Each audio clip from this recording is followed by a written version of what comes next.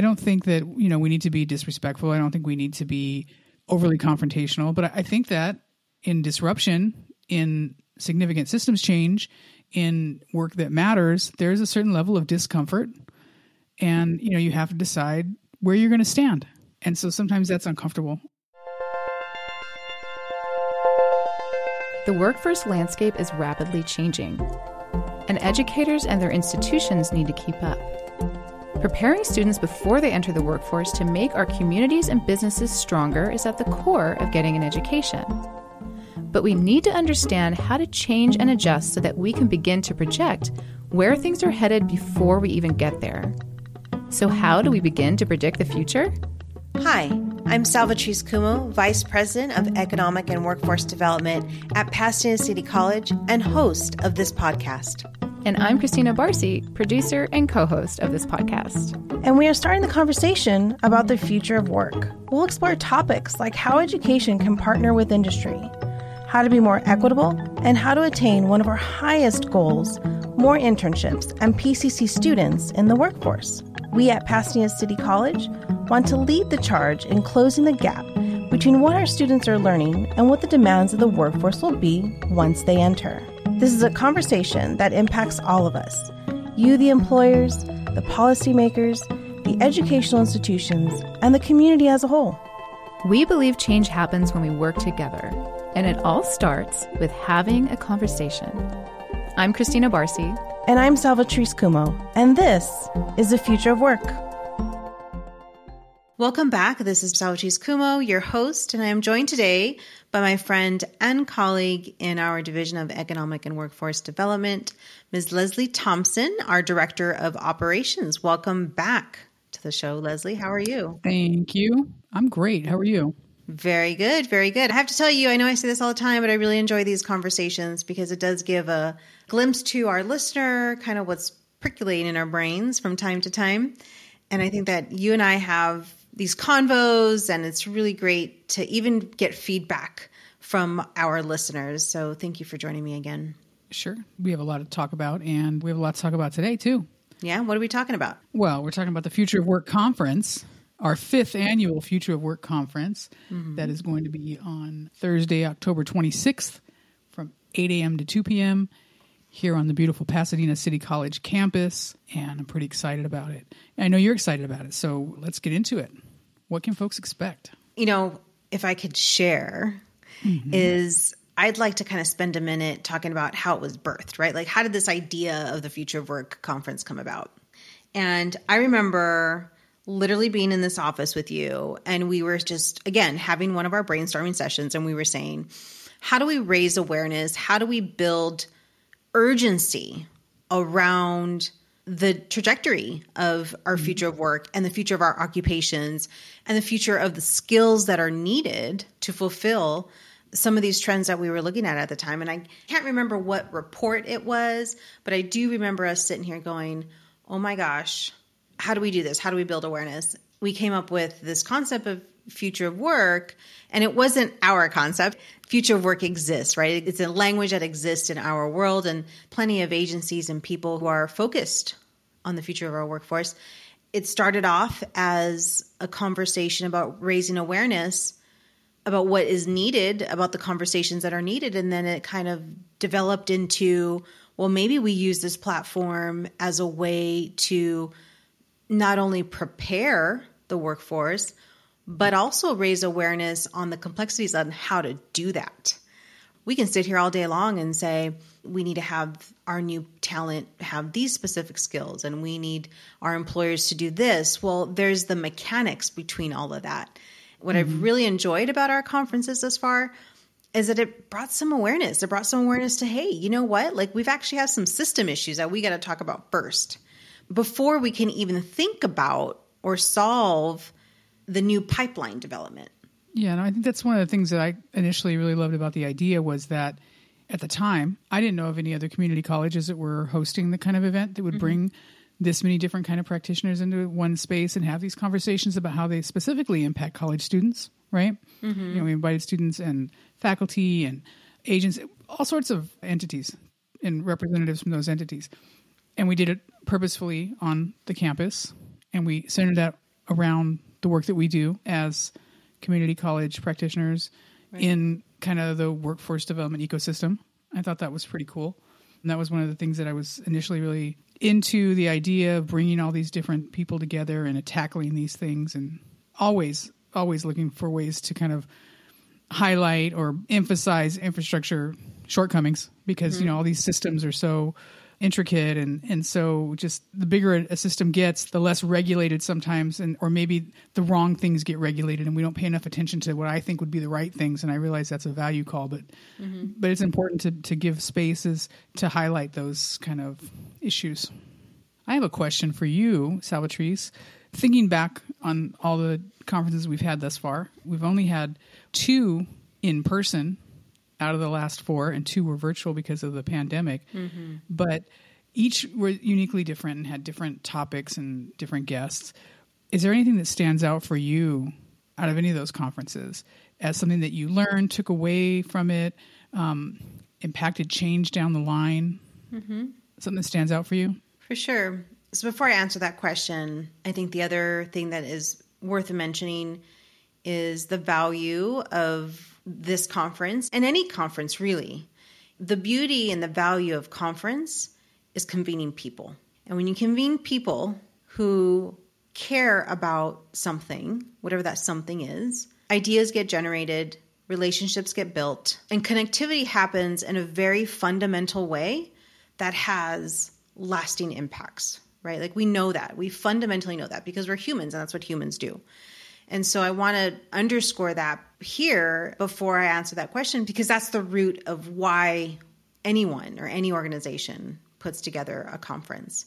And maybe I should just speak for myself. That's the reason why we do these conferences, right? For connectivity, for partnerships is baseline, and then everything else is bonus, right? Heightening awareness, solving big issues, et cetera, et cetera. When I think about that question you asked, I immediately think about last year. We had Dr. Jez come from California Competes, and she shared a significant amount of data that revolved around kind of like our trajectory as community colleges and the future of work in a nutshell. I mean, there was a lot more to that, obviously. And I encourage the listener to go back on our website and take a look at her speech, because her findings were incredibly impactful to me at the time and informed a lot of our work too moving forward. So much so that she has been a wonderful partner, not only to this college, but scaling up to all 19 with our consortium. And so not too long ago, she presented to our 19 CEO colleges about performance of community colleges, about enrollments, about trends, about, fill in the blank. It was a moment for me to sit back and say, like, okay, it took that one conference, that one convening, that one invitation that now has allowed us to spread the talent and spread the knowledge across a system of community colleges through our consortium. And so although there wasn't like something directly towards like what we initially started with the future of work, meaning about preparing and skill building and all that good stuff from our initial thoughts about the future of work, but it built a connectivity or a partnership that is imperative to our work, that's important to our work. And like I said, not only for our college, but we scaled it across the 19. And she's a wonderful partner to our consortium, and we're very grateful for that.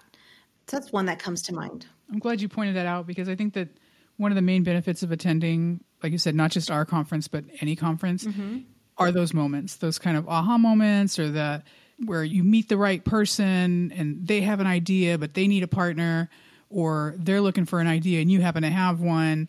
All those kind of opportunities for idea sharing, for inspiration, for, seeds to take root, that you take it back. And next thing you know, you're impacting, hundreds and thousands of lives through this one idea that took root somewhere else that you might not even witness that. Sure. In this scenario that you're giving us, we witness that because we're part of the consortium. Sure. But we don't know how many people have left with an idea. And sometimes it's a disagreement. Like, I don't agree with what you're saying, or I'm going to challenge that. I'm going to fix that, or that problem, I see that problem differently. Now that you mention it, there is a problem, but I don't think that's it. And I'm going to go work on something else. There's lots of opportunities for connection and idea generating. And it's more than just coming to a conference, passively receiving information, calling it PD, taking a half a day off of work, and then going back to work. It's so much more than that. Like, there's more value in it. And I think I like that example that you gave. That's a perfect example of a partnership being sparked. And now look at her expertise has been spread throughout the region. I mean, she was a good get for the conference. We were thrilled that she accepted. She gave a phenomenal presentation.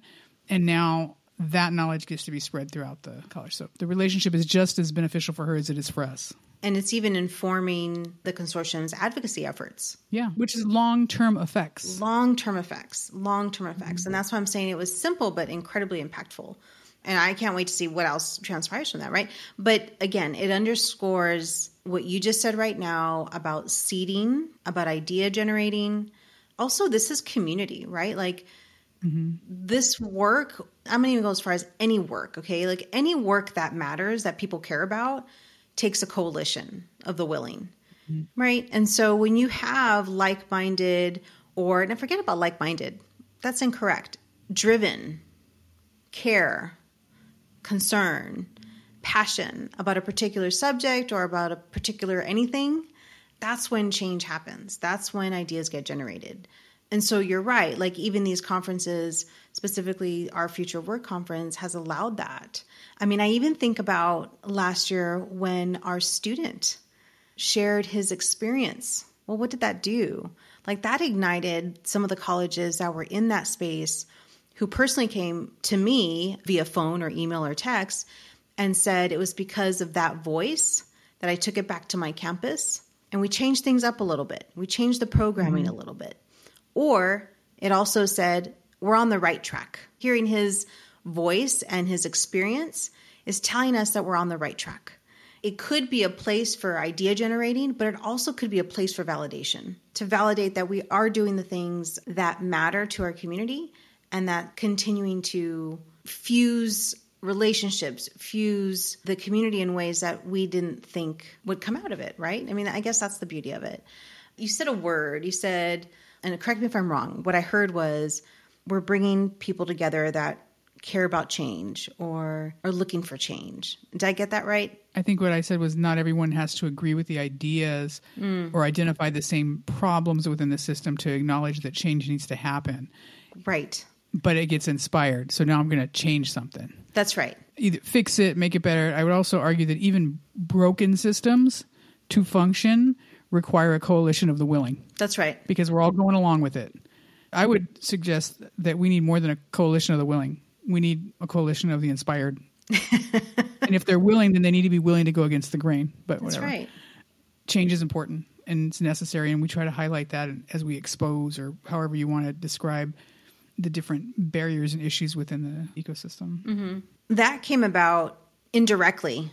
That message or those interactions or that behavior from the conference came out without us even putting too much thought around it. Meaning we didn't force that. That was organic. Organically, these things have happened from our conference. You know, this year we took note of that. We took note of that there's change agents out there doing this work. And at the end of the day, like, sometimes, look, I'm going to be real talk. Individuals or people who attend conferences, they're naturally built as change agents. That's why they're there. They're there to gather information, build upon it, and come up with something like we just talked about.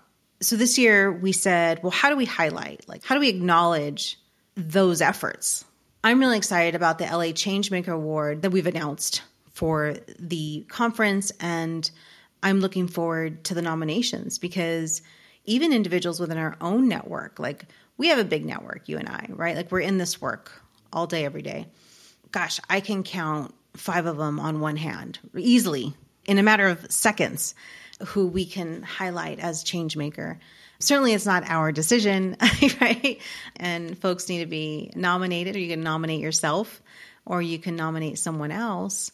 But I think that's going to bring a different level of awareness, not only to the topics that we uncover at these conferences, but also really highlighting individuals who are making a difference in this arena that we work in. Because you're right, it takes an individual and or a group to work against the grain sometimes to make change happen. and to see significant results. And it might not happen overnight.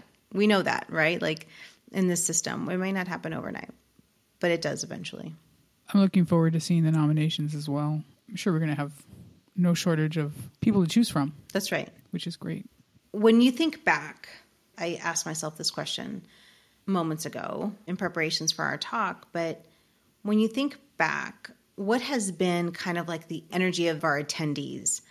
I mean, gosh, I could think back on our first one. I mean, that was just... The first one was phenomenal. I mean, that was big. It was a big deal. It was a big event, and the energy was high. It was very high energy. We saw a lot of people, just a lot of different people. I was surprised at the kind of variety of people that we got, the cross sections, right? It was not just other college campuses, but I was excited to see that a lot of our colleagues from other campuses came. I think that's really cool. When your colleagues come to something you're doing, that means you're onto something, right? So they showed up. Definitely high energy. I know that we did a lot of interviews that first year for the podcast, like just kind of capturing things. And the podcast was just getting started, right? You know, around that time. And there was a lot of excitement around that. So I think that first one was pretty special. And even on campus, just the production quality of the event was even like noteworthy. Facilities setting up, like, it looks so great. That what are you guys doing here? It was a lot of buzz. Everybody involved was a lot of buzz, you know. That first one's always going to stand out as kind of, the signature one. Yeah. The signature one, like the bar, right? And so then, our next two after that were virtual. And then last year we did something a little different. We did a different setting, which was a beautiful venue, but there were a number of issues, rain, still some COVID remnants. In fact, you were sick. That's right. There was a lot going on with that last one. So there's a little bit of pressure on this one to be like, now, okay, last year we were kind of coming back to real life, but this year we're really coming back to real life. It's our 5th annual. We want to make a big splash. We want to have, a good turnout and great energy. So I think the one that stands out with the best energy was the very first one. And I'm hoping to surpass that this time. Yeah. How about you? Me too. And I think that, taking a sneak peek at the speakers, I think it's going to be that buzz. And also just the topic itself is going to give us a heightened energy. So I'm really looking forward to it. Here's the thing, and I have to be really honest about this. I can't believe I'm going to share it here on this podcast. But when we first started thinking about the Future of Work Conference, I was very careful around certain subject matters, right?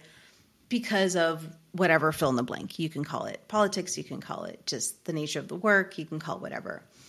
But I think at this point, we are at a point that we need to kind of shift that. And I'm not suggesting being confrontational or controversial, but not being so apologetic about some topics that are going to come up in the future.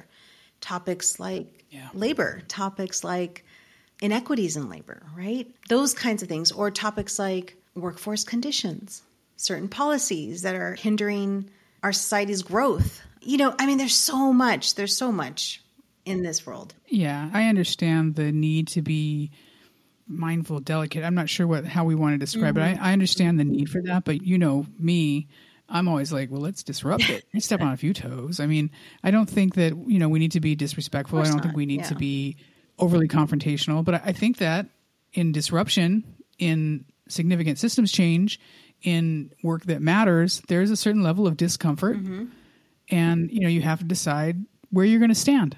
And so sometimes that's uncomfortable. And we've had many conversations about the balance. We find ourselves, we do have, good relationships with businesses, but I also like to think that we're not doing business with businesses that aren't treating their employees fairly. Right. We're not sending our students to bad jobs. We're not sending our students to bad internships if we can help it. We have a vetting process for the things that we're involved in. That's right.